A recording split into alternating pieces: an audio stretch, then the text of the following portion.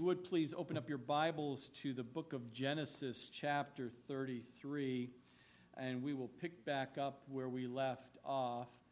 And again, right from the very beginning, before we get into the study, I want to say Happy Mother's Day to each and every one. And for us in our stage of life, I want to say Happy Grandmother's Day to you as well, because we're in the grandmother's and grandfather's stage. So that becomes very important to us now. So I was writing a card to Kathleen and saying Happy Mother's Day, but then I said, and Grandmother's Day, because there's fruit. We're seeing extended fruit from that life of a wonderful ministry of motherhood. And if you did not get your flower, make sure you get your carnation before you leave. And we want to make just say what a blessing it is that God is does and continues to do through the ministry of motherhood. And what a blessing it is. So let us pray. Father, again, thank you again for this day. And we do celebrate you, Lord, and what you've done in the lives of mothers and the tremendous ministry of motherhood and the responsibilities of nurturing and guiding and training up their children in the ways of you, Lord. And continue just to be there and to listen. And each phase of motherhood, be it the birth phase to the young child phase to the teaching and training up phase, and then all of a sudden now they've become accountable to you and young children, Lord. And then there's those responsibilities change through high school and college, and then it continues to be pouring out and just be an example of a motherhood to their young mothers as they get married and they have their own children. So, Lord, that ministry never ends. It just changes and shapes and size according to your ways, Lord, and how we're to train up the children, especially their young daughters. And we again thank you for all the mothers here, Lord. Bless them. Pour your grace and mercy upon them, Lord, and strengthen them, encourage them in the great work you've calling them to do. And as we go and we open up your word today, Lord, just speak to our hearts in Jesus' name.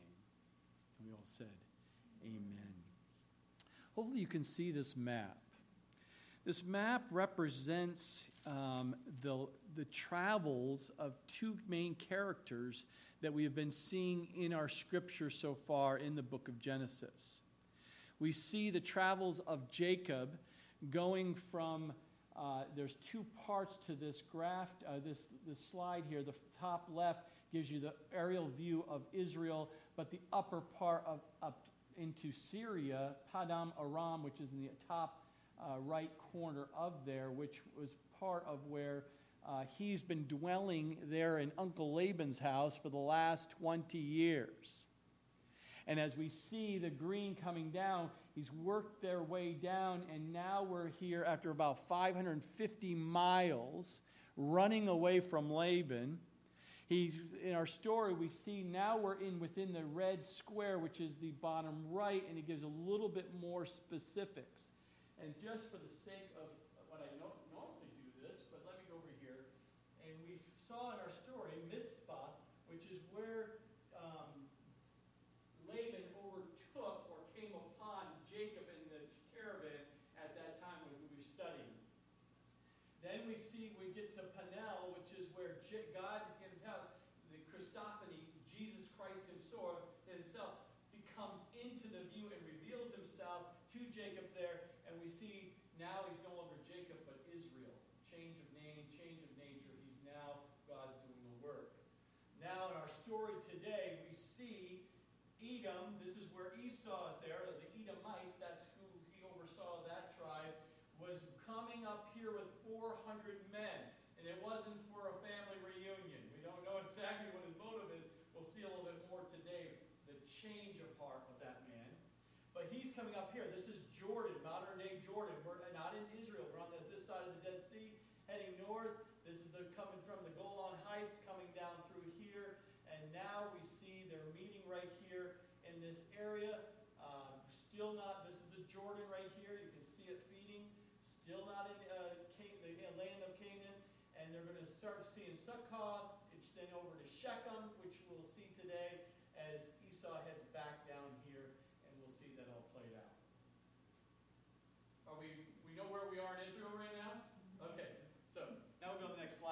Let's get into the scriptures here.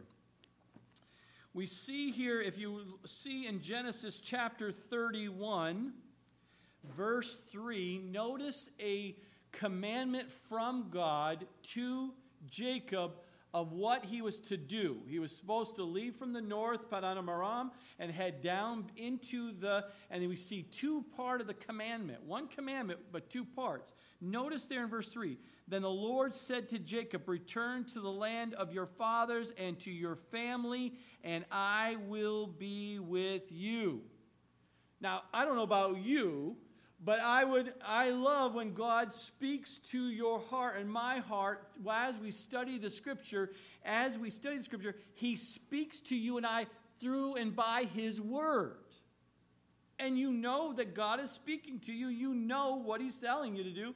And He gives you commandments. He gives you promises. He gives you warnings. He gives you correction. He rebukes you. He gives you a little spanking. And at the same time, He's patting you in the back. Saying, okay, keep going. You keep going. We're going to go through this.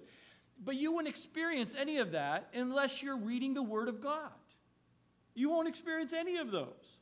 You won't have that intimate relationship with God if you're not in the Word of God.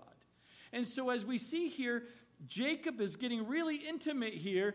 God speaks very directly and gives him, you're going to go back directly to the place where your family is. There was no question. 2, you're going to be with the family. The second part, no question. There was clarity from God that exactly what he was supposed to do. The question is once God gave Jacob the commandment and spoke to his heart, now Jacob's responsibility is what? Be obedient. Full obedience. That's the only way we're supposed to do it. Once God tells you to do something, you're to be full obedience, not partial obedience, because partial obedience is what? Disobedience. So tell a child, go clean your room. Oh, they don't clean their room. They go play. Well, they weren't being obedient. Go clean your room. They go in the room and they only clean what they want to clean, which is shove the toys under the bed. Partial obedience is still what? Disobedience. So we're going to see this all play out here in Jacob. But he was obedient. He had to do it in a conniving way. Remember, Jacob is the what? Heel catcher, the deceiver, the liar, the cheater. I mean, not a good character of this man. But last week we saw in this chapter 32 a change of heart where God has been working his heart. Now he's Israel, governed by God. That's what Israel means, governed by God. There's a change in this man. And we're going to see some glimpses of this. But let me say it now and I'll say it later on. Once you become born again, once you've heard from God, once God is working in your life, he's transforming you by his word and his commands, and he's moving and jiving within your life, and you know he's moving and changing you. You know this is happening in your life because no one can explain it, because in your head you know what God has done in your life. You're your witness. It's your testimony, right?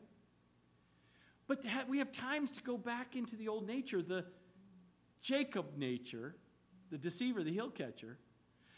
And then there's times where you find yourself in your new nature and you're doing it God's way, which is Israel, governed by God. And there's times in your life where you get into a pinch, you get into a squeeze, you get into this fear mode, this distress mode, and you have a tendency, and I have a tendency to do what? Go back to the old nature. Go back on what you understand and lean. Or you go back and you go, oh, that's why, how did my father do this?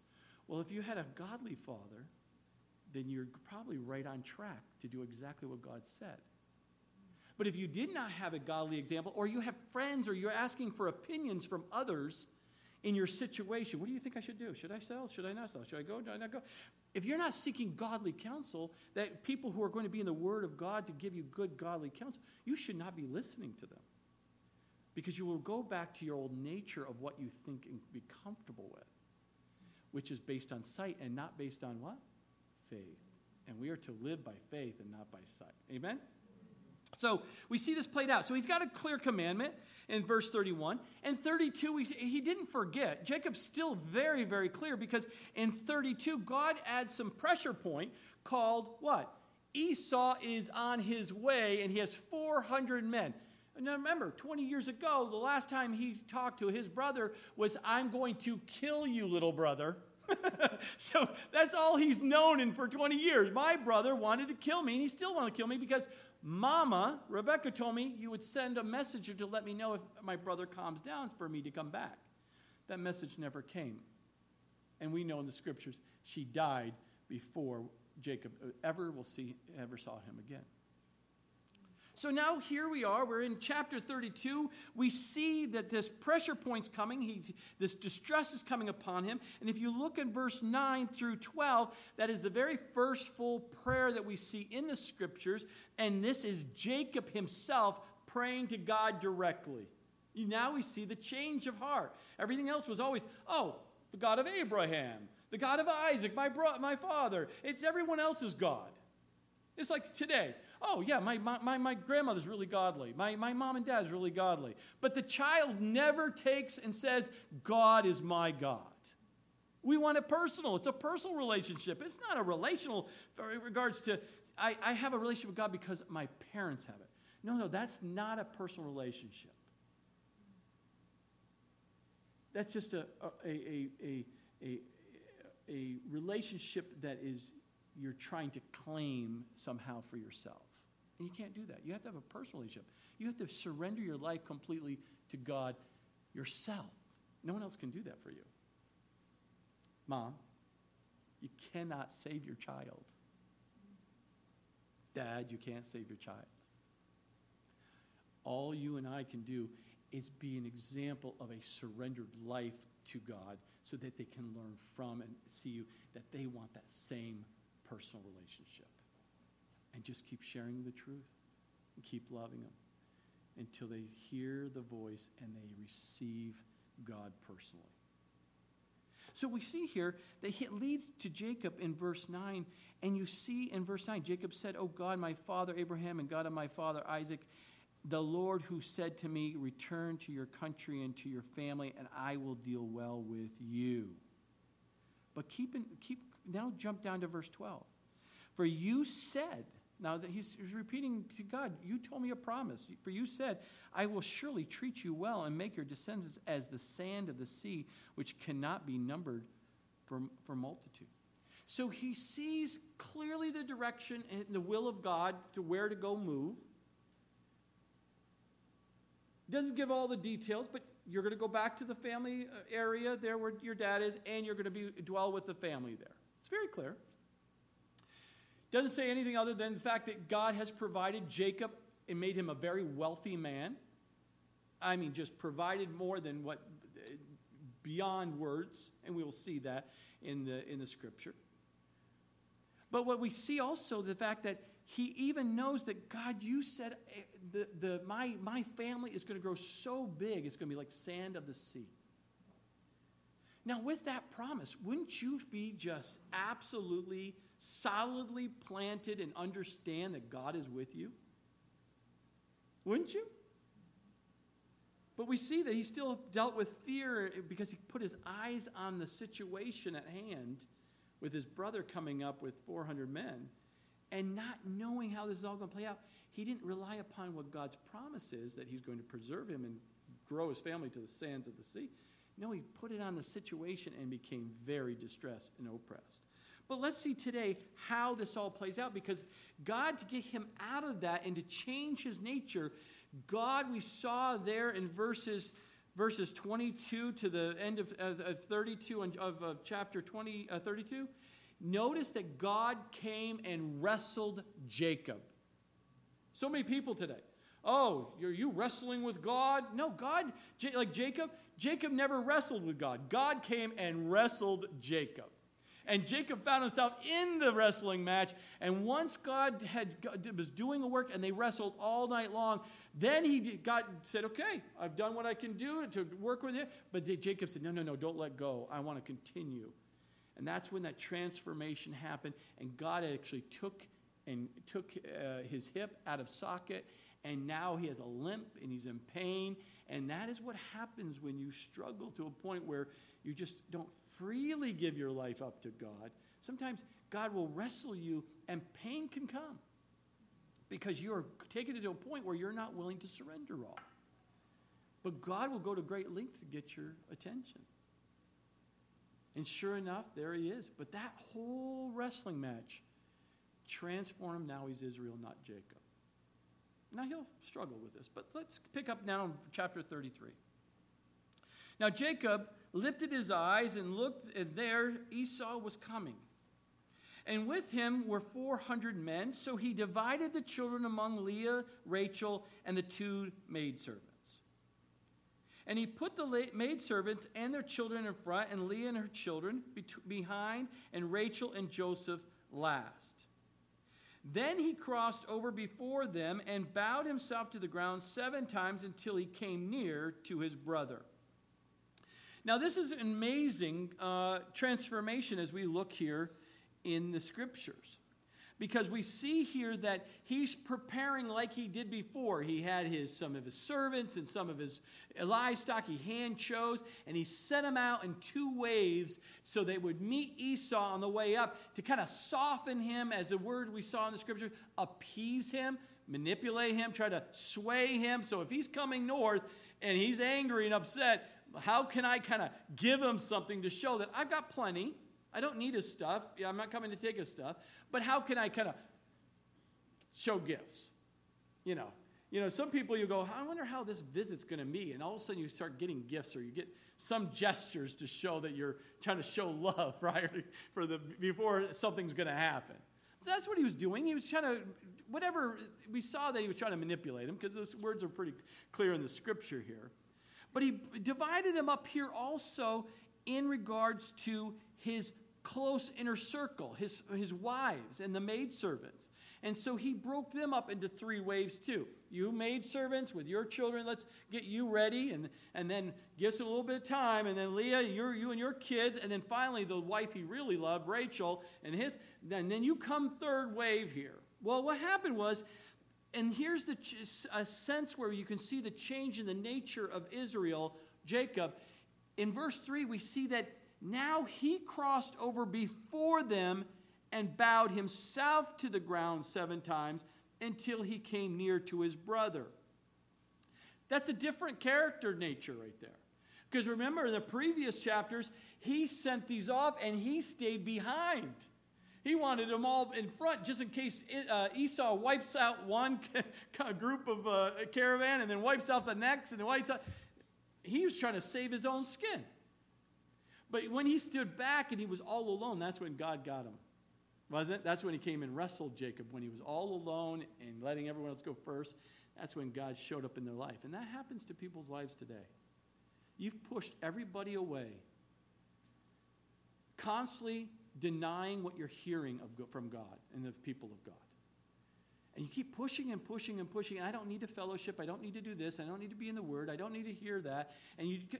But all of a sudden you find yourself all alone in your room. That's when God's going to come and wrestle you. That's when God's going to show up to you. It's much better to surrender completely than to go through a wrestling match with God. Because it could be pain. It could be a hip coming out. If I see you limping next, I can't wait to hear the story. Because you're going to be transformed through that hip. Because God loves you. He'll go to great lengths to get you. Amen? So we see here, after 20 years, this is all ready to happen with him and his twin brother. 20 years. But here we find that Jacob did something that he should not have done. He was trying to humble himself in front of his brother. He was sitting there, and some people say that he bowed himself down to the ground 7 times because it was tradition for a king that you're about to see a king, you're supposed to bow down 7 times prior to coming to the king or to that leader. So Jacob was basically saying to his brother, you're the older brother, I'm going to bow myself, and I'm going to be humble and serve you, be a servant to you. Well, we know in the scripture, God made him to be the patriarch. It will be him that will be getting the family resources and everything to lead the family in the future.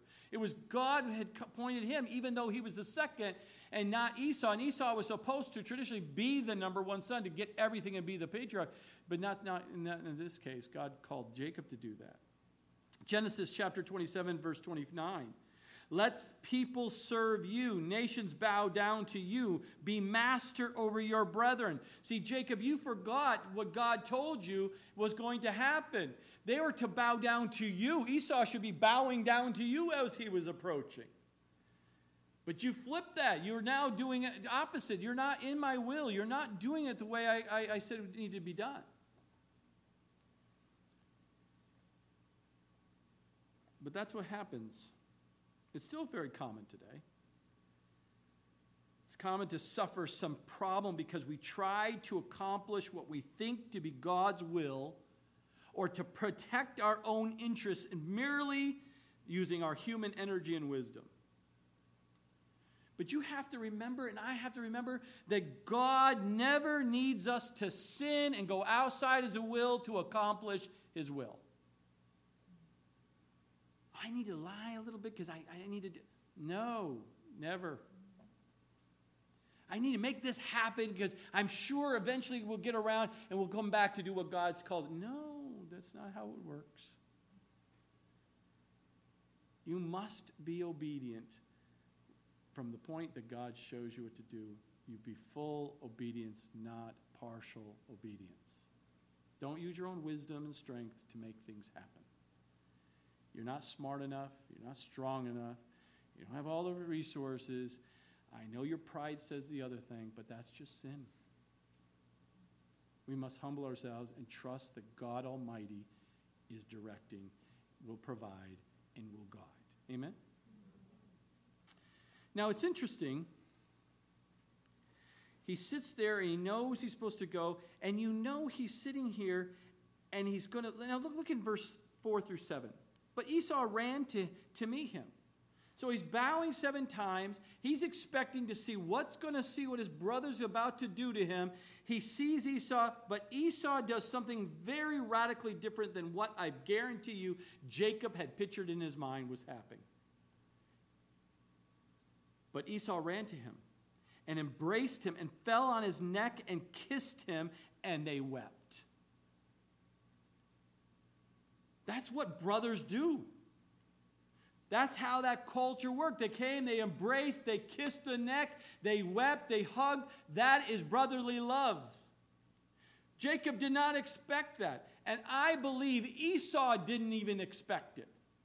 I believe that Esau was coming with 400 men not to take Jacob out, but to protect himself because he too thought Jacob would be coming back to take him out. And I think both brothers did not anticipate this reconciliation moment in their lives after 20 years. And here they come. He shows up. Esau took the first step. He would seem to be the more mature one in this situation. And he came, he kissed his brother, they wept, and he lifted his eyes. Jacob lifted his eyes and saw, Esau lifted his eyes and saw the women and children and said, "Who are these with you?" And so he said, Jacob responds, he says, the children whom God has graciously given your servant. Let's pause for a minute. Do you see the language change from Jacob? Israel. Do you see Israel's response here? Nowhere in the scripture have you saw a man, especially Jacob, use the word, God has graciously given your servant. That's a changed heart. Because someone's heart who is hard and hardened and selfish and deprived will never use the words, God has graciously given to me. Why? Because they think they've achieved it themselves. They've worked hard. They're smart. They have accomplished great things. Versus recognizing that God gives all things. And apart from God, you can do nothing. So here we see the character coming out of Jacob we have not seen.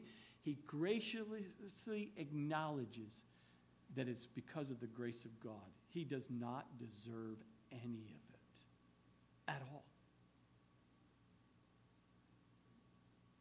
And so what happened?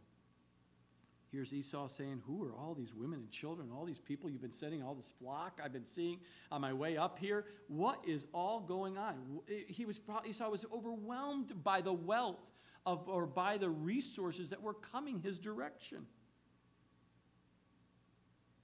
And then we say, then the maidservants came near. It wasn't over with there, Esau. Here comes now the maidservants came near, and they and their children, and bowed down. And then another wave, Leah also came near with her children, and they bowed down. And afterward, Joseph and Rachel came near, and they bowed down. So what an overwhelming moment here. Can you imagine his wives hearing about his brother Esau and how he was going to kill him and all these things and how this is all going to work out, and it was just really a bad situation, and all of a sudden seeing these two brothers unite in love. It's a beautiful thing when God starts changing the hearts of a man.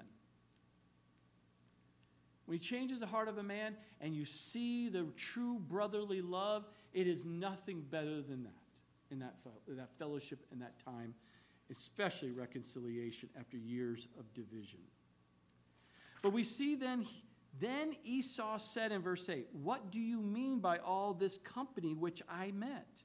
He's talking about those waves of servants and all of the livestock that Jacob had sent out ahead of time. So what does this all mean? He says, "These are to find favor in my sight, in the sight of my Lord." But Esau said, "I have enough."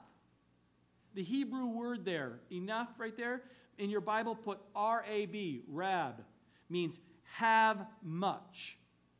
Rab, have much. That's what he's saying. I have much. Why are you giving me all this? I have a lot here. I got my own stuff. Why are you giving me stuff?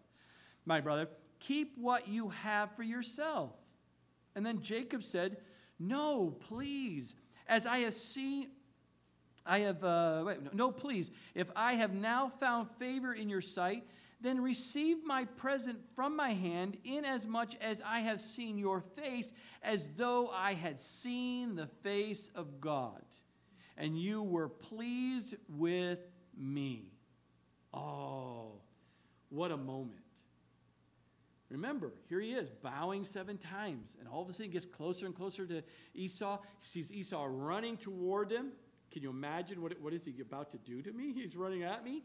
He falls on him, kisses his neck, shows a loving brotherly connection. And then he has this dialogue, and he sits there and he goes, "I saw the face of God." He saw the presence of God in the situation at hand, and it just calm, rest, peace will fill your heart when you see that.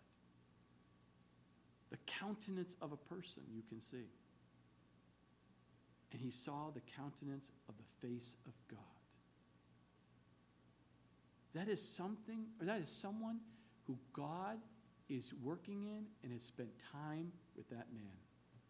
Even if Esau started his journey from Edom on the bottom of Israel and started heading straight north, even though he may have started off with 400 men to go get Jacob maybe, by the time he got up there, God has changed his man's heart. Just like Laban, he came down to get Jacob, pursued him, because he didn't know who took his little idols, but his daughter Rachel did, and sat on his idols. God spoke to him in a dream and changed his heart before he got there, and that's why he didn't kill Jacob. So God can work on someone. If there's a division somewhere in your life, there's a friend, a neighbor, a family member, a mom or dad, if there's not reconciliation and your mindset is that they will never change, you're wrong. Repent. God can change the heart of anybody. And so take the step of faith and reconcile with that person. Let them see the face of God in you because you've spent time in prayer and time in his word. Let them see the presence of God in your life, and you will be amazed what that could do in the life of that person that you have division with. Amen? It takes faith. I know it takes faith. But we are to do that. We're to take steps of faith and be reconciled. And so he said that, "I saw the face of God, and you were pleased with me. Please take my blessing that is brought to you because God has dealt graciously." Again, he's using the word. God has dealt graciously with me, and because I have I have enough. And again, this Hebrew word enough here that Jacob's using is a different word. Two different Hebrew words. One that Esau used and one Jacob used here. Two different Hebrew words, but translated in the same word, enough. This one is kol, K-O-L, kol. It means I have everything. Esau says, I have much. But Jacob says, I have everything. So he urged him and he took it. This is a significant moment here because in that culture, when you handed someone a gift and they received that gift, that means there's a friendship. If you hand something and they reject it, that means you're not a friend. They're not accepting you as a friend. There's a division here. There's a separation. And he received it. But notice the difference here. Because when you just have much, who do you give glory to? You always have much and you're always trying to get more. But Jacob, now is Israel, his life changed. He says, now I don't have just much, I have everything. When you have a relationship with God and you know that all things come from God, you have everything you need. You are not in want of anything. You don't have to strive to buy something bigger and better or something newer or larger. Because there's contentment and great gain, the Bible says. Godliness with contentment is great gain, 1 Timothy 6:6. And as a child of God, when you know God is in control of your life and you just keep pursuing Him daily, He first seek the kingdom of God and His righteousness, and all these things will be added unto you. And you know that by faith, and you just trust it, you do not worry about how you're going to survive and live. Because God promises His children He will provide. And do you believe that? And as you mature and as you grow as a Christian, if you're not there, just keep showing up regardless of how you feel. You'll hear me say that all the time. Just keep showing up regardless of how you feel. And study the Word of God with us. And as you mature as a child of God, you will find that will be developed. That will be fruit that will come from your life. And you can just have rest in the fact that God is your provider. And He's your protector. And He's going to guide you in your life, the rest of your life, until He takes you right into His presence in heaven. And I can't wait for that rapture to happen. Soon and very soon, I hope. But here we see that Jacob was content. He had everything he needed and everything he had. But he wanted to, again, show love, and in this case, give to his brother to show that he's not here to cause any problems. And then we see in verse 12, then Esau said, let us take our journey and let us go, and I will go before you. But Jacob said to him, my Lord knows that the children are weak, and the flocks and herds which are nursing are with me. And if the men should drive them hard one day, all the flock will die. Please let my Lord go on ahead before his servants, and I will lead on slowly at a pace which the livestock that go before me and the children are able to endure, until I come to my Lord in Seir. And Esau said, let me leave with you some of the people who are with me. But he said, what need is there? Let me find favor in the sight of my Lord. So Esau returned that day on his way to Seir, Mount Seir, down there in Edom, right? Southern part, the southern tip there of the Dead Sea. And then Jacob journeyed to Succoth, built himself a house, and made booths for his livestock there. And therefore, the name of the place is called Succoth. Now, this is a very fascinating little twist of the story here. He just reconciled his brother. There's love. There's friendship. There's a give and take and giving. And they have a plan. Now, you're going to come back with me. We're going to go back down where I'm at, down to Edom. And there's a plan there. But Jacob wasn't really kind of being upfront with his brother completely. Because we see here in the scriptures that after he's convinced Esau to take all of his guys and head south, no, you can't leave any here. There's no need. No. We don't want to go with you because there's a fear of the young, brand new animals and babies. They'll die because we've been pushing. Because he had been pushing them, right? He was running from Laban for 550 miles across the desert going south. They were probably at the edge of being really weak. And I believe that that's true in the fact that, yes, they were weak, and yes, they were fragile. Yes, they could die if they tried to take another journey down through the desert to the southern part. But what happened is that he didn't tell them the full truth. Jacob had no intention of going down to Edom. Matter of fact, as his brother headed south, he immediately, we see in the scripture, went to Succoth, which is north. Wait a minute, did you get confused when you woke up somehow? You should have gone south and you went north? No, it wasn't a mistake, because you notice in the scripture, not only did he go to Succoth, he went there because it was very fertile ground. That was the Jordan River, the fork of Jabbok. Remember, they're not in Israel yet. They're still not into the land of Canaan yet. They're still on the east side. And that is very fertile ground. And they stay there, we think, around about 8 years up there. So he had no intention of just staying there a little bit, because he built a house and he built booths. He built barns, the huts for his animals. So he had no intention of heading south.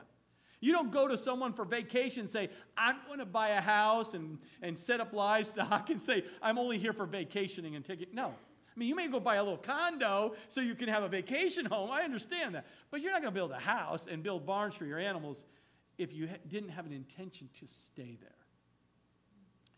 Now we see, again, he's not being honest and trustworthy. He should have told Esau right up front, brother, I love you. Thank you for reconciling with me. And yes, take my stuff because I want to bless you. But you got to go south, and I'm not going south because God told me to go back home and be with the family. He didn't tell him what God told him.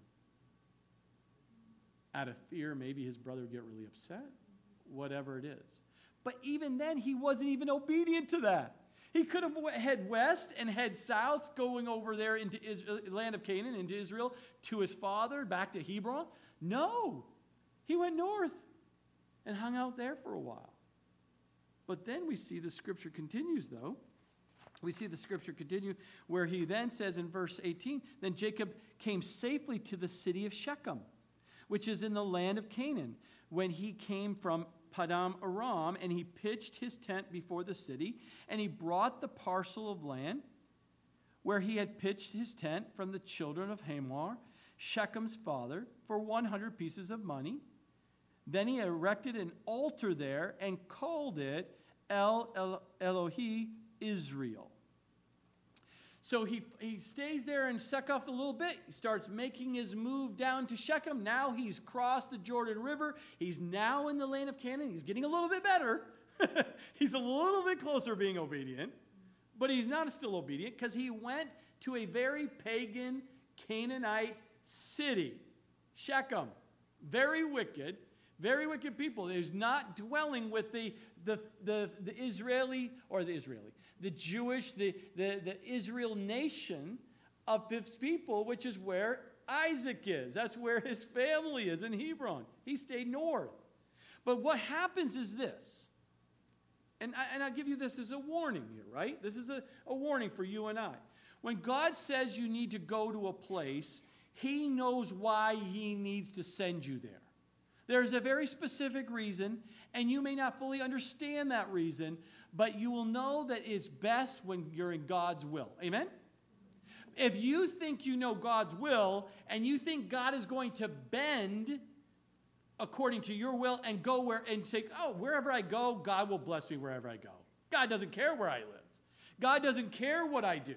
God doesn't care who I hang with or what city or town.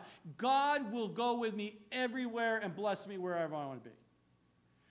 I hope you're listening to the story today, because as you start today all the way through the rest of the book of Genesis, this disobedience absolutely destroys his family. Because you might be strong enough to go and live anywhere because you're solidly walking with the Lord. But it might destroy your wife. It may destroy your children because they're not strong enough in their walk with the Lord. So you have to be very careful in the decisions you make, because that decision will and can destroy your family, as we will see in Jacob's situation. It absolutely does. We want to be in the will of God. Amen? So we want to do what it is because he knows what's best for your children. He knows what's best for your spouse. You just have to be obedient to what God calls you to go, and just be a full obedience and do it. Because what happens here, he sits here and he goes to Shechem. He buys a parcel of land. He bought the land. He wasn't supposed to buy land. He's supposed to be a pilgrim. He was supposed to journey back to home, back to family. He wasn't intending to. He wanted the city life. Shechem was a big city. It was very prosperous. It was all worldly, and we know that by the scriptures. And it's going to destroy his family, especially his daughter, as we get into chapter 34, I think, hope today. And we'll see he thought if he would buy this land, he somehow can make it work. He builds and erects an altar there to praise God, and he calls it El Elohi, or this is the God of Israel. This altar is the God of Israel, and I'm going to make this work, and God help me here. And just because you go to a place against God's will, and you go to that city or go to that town because it offers you all the worldly things. Oh, look at the restaurants, and oh, the entertainment, and oh, look at the houses, and oh, the weather's better, and oh, all these things that entice us to make decisions where we go versus, God, where do you want me to go? And you get there and you say, oh, I'll find a church. Eventually when I get there and I get my job set up and my house set up and everybody else set up and the kids set up and the dentist set up and the doctors set up. You get everything set up, and then you go, oh, it's been 2 years. We probably should find a church, don't you think? Understand you're not in the will of God. Now you're going to build an altar. Now you're going to find a church and worship God. That's not how it works. And you wonder why you have problems in your life. Again, I'm being as loving as I can. I've seen it over the years of starting the church back in 2011, people coming and go and making the same mistakes over and over and over. And I hear back through the Facebooks, I hear back personally emails saying, oh, Pastor, we should have never done it. It's been the worst thing that's ever happened to our family. Our kids are off, gone. They don't want to serve the Lord. I'm over here. My wife has left me. It is absolute disasters we watch because people think you can just move wherever they want to and not be in the will of God. It really saddens me as a pastor. And that's why God says to warn the sheep, encourage the sheep, just be in the will of God. Just seek him and just go when he tells you to go, stay when he tells you to stay, be in his will. And so we see here there is a challenge. Now, he erected an altar. He's thinking he's arrived. He's got everything available to him, even though he's not in the will of God because he's not where he's supposed to be. In chapter 34, verse 1, we see now Dinah, remember the daughter of Leah, whom she had borne to Jacob, went out to see the daughters of the land. Now, why did she do that? Well, she's about a teenage girl right now. And when you get into that teenage and you see that all these things the world has to offer, that girl is going to want to go see and partake and see. She went out there to look for some friends, someone who's in the world out there who are friends who she can meet. And so she goes out into the land, and out there's two things that's wrong. A young lady should not be going out into the world on her own. Not in this culture. This culture was not women-friendly. There's not equal rights here in this nation, this culture. The male of the house, the father or the brothers, were to guard her and protect her and be with her at all times. Now, I don't know the heart of Dinah right here, Dinah, because I don't know if she was a rebellious teenage girl and said, I'm going to go do what I want to do and take the stance, or that she just was so lonely and needed friendship, she wandered out there with the right heart that just wanted to have friendship with some people. And it happens today, doesn't it? Someone's lonely, a young girl lonely, and now she doesn't even have to walk out of the house. She just has to get on Facebook and start searching. And gets caught up. We have to be very careful, men. You're responsible to protect your children. You must know at all times who they're fellowshipping with and where they're going. That is your responsibility. You cannot shirk that responsibility. It is not mama's responsibility. Mama helps you as the spiritual leader of your house, men. Oh, mom knows what's going on. No, you are to know what's going on with your children at all times. You have a helper called a wife who helps you in that area. But you better be communicating extremely well with your wife to know what's going on with your children. Because the world is watching and trying to get them. And what's what happened? It's exactly what happened to Dinah. And when Shechem, the son of Hamor, the Hittite, prince of the country, saw her, he took her and lay with her and violated or raped her. His soul was strongly attracted to Dinah, the daughter of Jacob, and he loved the young woman and spoke kindly to the young woman. So Shechem spoke to his father Hamor, saying, "Get me this young woman as a wife." Now that scripture tells you, first thing, love never goes and gets. Love is about giving. And so this young man saw she probably was beautiful, saw she was new, saw she was unique, and went and pursued her and then raped her, forced her to lay with him.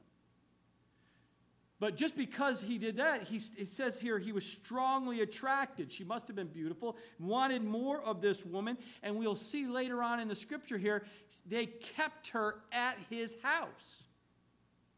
She didn't get to run and free from him and go back home to dad and to the brothers. No, they kept her in their house. And so what happens there, the Shechem says to his dad, Hamor, "Get me this woman," meaning tell them I want this woman and pay whatever money you need to pay. Because remember, they had to give a dowry. They had arranged marriages here. Where was dad? Where were the brothers? Who was there to protect her? She was vulnerable in this culture. And what happens? She wandered out. And then there was a consequence because this wicked city, she was not to be there. It's dad's fault because he took him to a place where he was not to be. And now the children are affected by this. And it gets worse. Watch what happens next. And Jacob heard that he had defiled Dinah, his daughter. Now his sons were with his livestock in the field. So now we kind of know where the sons were. The dad was there, and he heard that this happened. So Jacob held his peace until they came. Why did he hold his peace? Probably because he didn't have anyone to back him up, and he was a very passive leader. He wasn't a leader. He was a passive leader. He didn't take responsibilities. He wasn't ready to die for his daughter or for his... He was waiting. Remember, he sent everyone else in front. He didn't want to die. So he's still a Jacob more than an Israel still. He's still that old nature is holding on. Then what happens? Then Hamor, the father of Shechem, went out to Jacob to speak with him. And the sons of Jacob came in from the field when they heard it, and the men were grieved and very angry because he had done a disgraceful thing in Israel by lying with Jacob's daughter, a thing which ought not to be done. Circle Israel in your Bible because that's the very first note of Israel being, the nation of Israel being mentioned in the scripture is right here. So we see here that the brothers come back. They hear the story. Dad's passive. He doesn't know what to do. Doesn't have his sons to back him up and address this issue that's defiled the family, the nation, everything. Remember, this was completely against, this whole thing is the enemy coming against the redemptive plan of bringing Jesus Christ into into the picture here. And we'll see it played out in even more in the decision making, because it gets worse. Because once sin happens, and if it's not addressed properly, it's a spiral down. It gets worse and worse and worse until everything is destroyed. It's just the way sin works. But here they're just ungodly response by Jacob. He didn't take responsibility. We see that they're coming out, they're just trying to get Dinah for his son, and the father, there's no sign of grievance between the son or the father. Hamar, what did you do, Shechem? You went and raped this woman from the Israelite? Are you out of your mind? What do you do? No, you don't see any of that. Dad's actually supporting his son in this whole situation. And then what happens? But Hamar spoke with them, saying, the soul of my son, oh, he's really, his feelings for your daughter is just so much. Who cares? Get over the feelings. Do what is right here, right? So the soul of my son, Shechem, longs for your daughter. Please give her to him as a wife and make marriages with us. Now he adds to it. Not only does we want your daughter, but now we want to have your daughters, all your women. We want to intermarry, again, against the will and the plan of God. It was never to happen. Israel was a nation to be separated from the ungodly nations. They were to be separated. But watch where this plays out. And make marriages with us. Give your daughters to us, and take our daughters to yourselves. So you shall dwell with us, and the land shall be before you. Dwell and trade in it, and acquire possessions for yourselves in it. Then Shechem said to her father and her brothers, let me find favor in your eyes, and whatever you say to me I will give. Ask me ever so much dowry and gift, and I will give according to what you say to me, but give me the young woman as a wife. It's like a possession to this young man. Give her as a wife. Whatever it costs. It's like a car. I've already tried her out, and I just want to pay the money and give her. That is not how God designed a relationship between man and woman. And an ungodly man, that's exactly how he thinks, and it needs to be. Young men need to be taught properly. And we must disciple our young men up, where they'll think fleshly, worldly ways. And this is how Shechem is doing it. He's not getting the fact that he is wrong, and also Jacob and them are not making it clear to them that this should never happen, and we see that in our rest of the response of this chapter. But the sons of Jacob answered Shechem and Hamor, his father, and spoke deceitfully. So they're not speaking truth and love to them, or even just pure truth. They're going to now respond in a deceitful way. Why? Because they're just like their father Jacob, the deceiver. They're going to deceive in their language just like the father Jacob was a deceiver. And because he had defiled Dinah, their sister, they were going to speak deceitfully. It doesn't justify. That sin does not justify of another sin. And they said to them, we cannot do this thing. Oh, that's good. That's a first good response. To give our sister to one who is uncircumcised, for that what would be a reproach against us. So they're at least telling some truth here. We can't intermarry. You're uncircumcised. We're circumcised. We can't intermarry here. It would be a reproach against our God. That is true. But not completely true. Watch what happens. But on this condition, we will consent to you. Oh, you know the truth, but now you're going to bend and allow it to happen? What's the deal here? You know the truth. That should be the end of the conversation. But now they're consenting to this intermarriage. And the reason is this. They knew God's standard, but didn't live the standard and would be willing to, easily will compromise the standard of God. Let me say that again. You may be religious enough to know God's truth, the standard, what's in the Bible, because someone's taught you. I bet you that trustworthy, or that faithful mom and that faithful grandma probably taught you something. But because you don't have a personal relationship with God, you compromise easily and go against what God's truth is because you don't live it. You don't believe it personally. So what happens here is now they're compromising on something that God said very clearly. You are, as a nation, separated from the rest. And I'm going to give you an outward sign called circumcision to separate outwardly, to know that you're a separated nation. Just because you're going to go get circumcised does not make you part of that nation or set apart for God. You cut off all you want. It doesn't change the heart of who you're allowing to govern your life. You're governed by God, Israel, or you're not.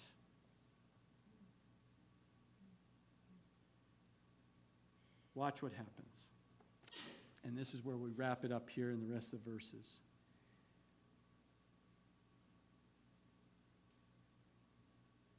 And if you will become as we are, if every male of you is circumcised, then we will give our daughters to you, and we will take your daughters to us, and we will dwell with you, and we will become one people. But if you will not heed us and be circumcised, then we will take our daughter and be gone. See? So Dinah's still at their house. We'll take our daughter and we're out of here. I believe there's a couple of things here. I think primarily, I don't think in their minds, we'll say, fine, this will work this out. We're going to compromise here. We'll say this is good. We're willing to get to do this. But every male has to be circumcised. I doubt they'll do it. How are they going to get an entire tribe of men to be circumcised?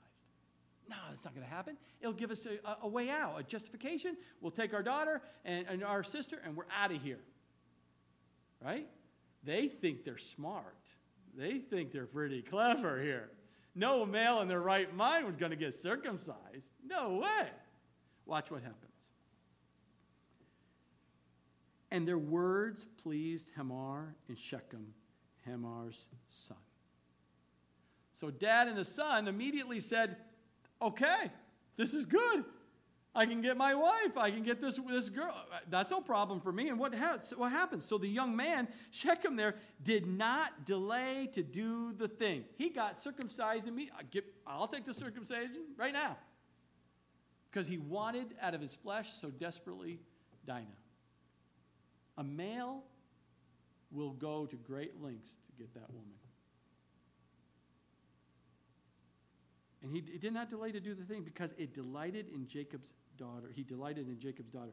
He was more honorable than all the household of his father. And Hamor and Shechem, his son, came to the gate of the city and spoke with the men of their city, saying, so now they have to go sell it to the rest of the guys. And where do you go in that kind of a nation? You went to the city gate because all the leaders, that's where all the men gathered. That's where they talk the politics and everything that's going on.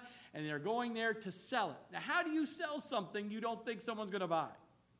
Well, you start off by giving them some carrot that entices them. What does they say? These men are at peace with us. Therefore, let them dwell in the land and trade in it. For indeed the land is large enough for them. Let us take their daughters to us as wives, and let us give them our daughters. So they put the carrot out there. They love us. We're at peace with them. This is all good. This is great. And, there's plenty of land for them to dwell in here. This is all good. We're not taking anything from you. We've got plenty of land to live here together. And then he says, but guess what, guys? You can have their women. And you fathers who have girls that need to be married off and you need the dowry, they'll take your daughters so you can get them off your books and get them over there and they'll give you money. Oh, it's going to be a win-win. This is great. We got a sale? But they didn't tell them what they had to do yet. Now they tell them what has to be done. What do? Then they say what? Only on this condition. Will the men consent to dwell with us, to be one people? If every male among us is circumcised as they are circumcised, will not their livestock and their property and every animal of theirs be ours? Only let us consent to them, and they will dwell with us. And all who went out of the gate of his city heeded Hamor and Shechem his son, and every male was circumcised, all who went out of the gate of the city. You want to try to move a guy? That's how the enemy works as well. He'll use women and wealth to move a guy. He sits there and they said, hey, you can have their women. And you want to get rid of your daughters? Because remember, they're not equal rights there. They kept the sons, the daughters, they got to get married. They can go. So they enticed him there. Then they gave him the condition, but you got to be circumcised. Every one of the males. Oh, by the way, did I tell you? Will become one people, and all of the wealth of Jacob, all the life, because he's probably the wealthiest man right now in our city, that becomes ours. Now you see where Shechem's dad, Hamor, was so motivated because he knew as a leader of that tribe, he was going to get all the wealth of Jacob. Watch it. Watch where the deals are made. And that's exactly what they did. And the men fell for it, and they got circumcised because they wanted the women and they wanted the money. Well, then what happens after that? Everything turned out lovely? No. Watch what happens next here in verse 25. Now it came to pass on the third day when they were in what? Pain. Much pain. I assure you they were much pain. That two of the sons of Jacob, Simeon and Levi, Dinah's brothers, each took his sword and came boldly upon the city and killed all the males. They were incapacitated. They had major surgery. And they could not move and defend themselves, and they took advantage. And now you see deceitfully what those brothers were up to from the very beginning. You're in no way going to get circumcised. And when they fell for it and they did it, then they had to take advantage of the situation. And when they're in pain and swollen, then they went in for the kill. Again, that's what happens when you're out of the will of God and there's sinning going on. It gets worse and worse and worse. Those boys should have never done that, killed those people. And we're going to see later on in chapter 49, Jacob never forgot it. Watch what happens now. And they killed Hamor and Shechem, here, verse 26, and his sons with the edge of the sword, and took Dinah from Shechem's house and went out. The sons of Jacob came upon the slain and plundered the city because their sister had been defiled. They think it's okay. Let's go take everything. Let's plunder everything because it justifies because of the sin of the other person. I should get back and retaliate. That is not how God's people do it. When someone comes against you, you don't turn around and retaliate and go and try to kill or let alone take advantage and take someone's stuff because they sinned against you. That's not how children of God work. So the sons of Jacob came upon the slain and they plundered the city, and because their sister had been defiled, they took their sheep, their ox, and their donkeys, and what was in the city and what was in the field, and all their wealth, all their little ones, and their wives they took captive, and they plundered even all that was in the houses. So not only did they plunder and take everything, all their wealth, but they actually took their kids and their wives and made them slaves because of the sin of the Shechem, the prince, the privileged young man of the leader of that tribe of Hamor. See how things can just get out of control. And then Jacob, last two verses, then Jacob said to Simeon and Levi, "You have troubled me by making me obnoxious." Obnoxious means you've ruined my name. You have now, anytime someone thinks of me, I stink in their mind. That's what it means. I'm not obnoxious. So when you come upon something, go, that's very obnoxious. I don't know what you're wearing today, but that's obnoxious. That's what he was saying. Everyone thinks I stink in the presence or ruined everything. Among the inhabitants of the land, among the Canaanites and the Perizzites, and since I am few in number, they will gather themselves together against me. So, Jacob's still focused upon himself. against me and kill me, and I shall be destroyed, my household and I. But they said, should he treat our sister like a harlot? So Jacob, unfortunately, in his response, yes, he's pretty upset, but he's really saying, oh, look what my name has been ruined. I'm a wealthy man. I'm a prosperous man in this community, and you are ruining my people. It's going to stink. Everyone's going to think of me. I'm going to be stinking in their minds, let alone ruined in their minds. This cannot have happened. Now I'm few. I'm not that strong. They've got more people. They're going to come against me. They're going to kill me, and they're going to wipe out my household. All he could think about is himself. He couldn't even, and the brothers had to step in and say, but Dad, they treated our sister like a harlot. These are wicked people coming against us. But again, that sin had resulted in them, the brothers even sinning. They wiped out an entire male population of a city. There's no justification of that. And we know in the scriptures that when Jacob comes to die, and he has his 12 sons in front of him, he says in Genesis 49, verses 5 through 7, he says to him, you're going to be blessed, you're going to be blessed, you're going to be blessed. And he gets to Simeon and Levi, and he says, Simeon and Levi are brothers. Instruments of cruelty are their dwelling place. Let not my soul enter their counsel. Dad says, I want nothing to do with these two boys talking to me. Watch this. Let not my honor be united to their assembly. I want my name not even attached to these boys' names as they go forward. For their anger they slew a man, and in their self-will, they did it out of their self-will, they hamstrung an ox. Cursed be their anger, for it is fierce, and their wrath, for it is cruel. I will divide them in Jacob and scatter them in Israel. So we see here prophetically, God speaks through Jacob and tells Simeon and Levi exactly what was going to happen to those two tribes. And we know scripturally, we see the tribe of Simeon, because of their lack of faithfulness, was effectively dissolved as a tribe, and the tribe of Simeon was absorbed into the tribal area of Judah. They now non-exist. And the tribe of Levi was also scattered, but because of the faithfulness of that tribe during the rebellion of the golden calf, if you remember in Exodus chapter 32, somewhere at the end, verses 26 through 28 or so, the tribe was scattered as a blessing throughout the whole nation of Israel. Both were scattered, but one as a blessing and the other one as a curse.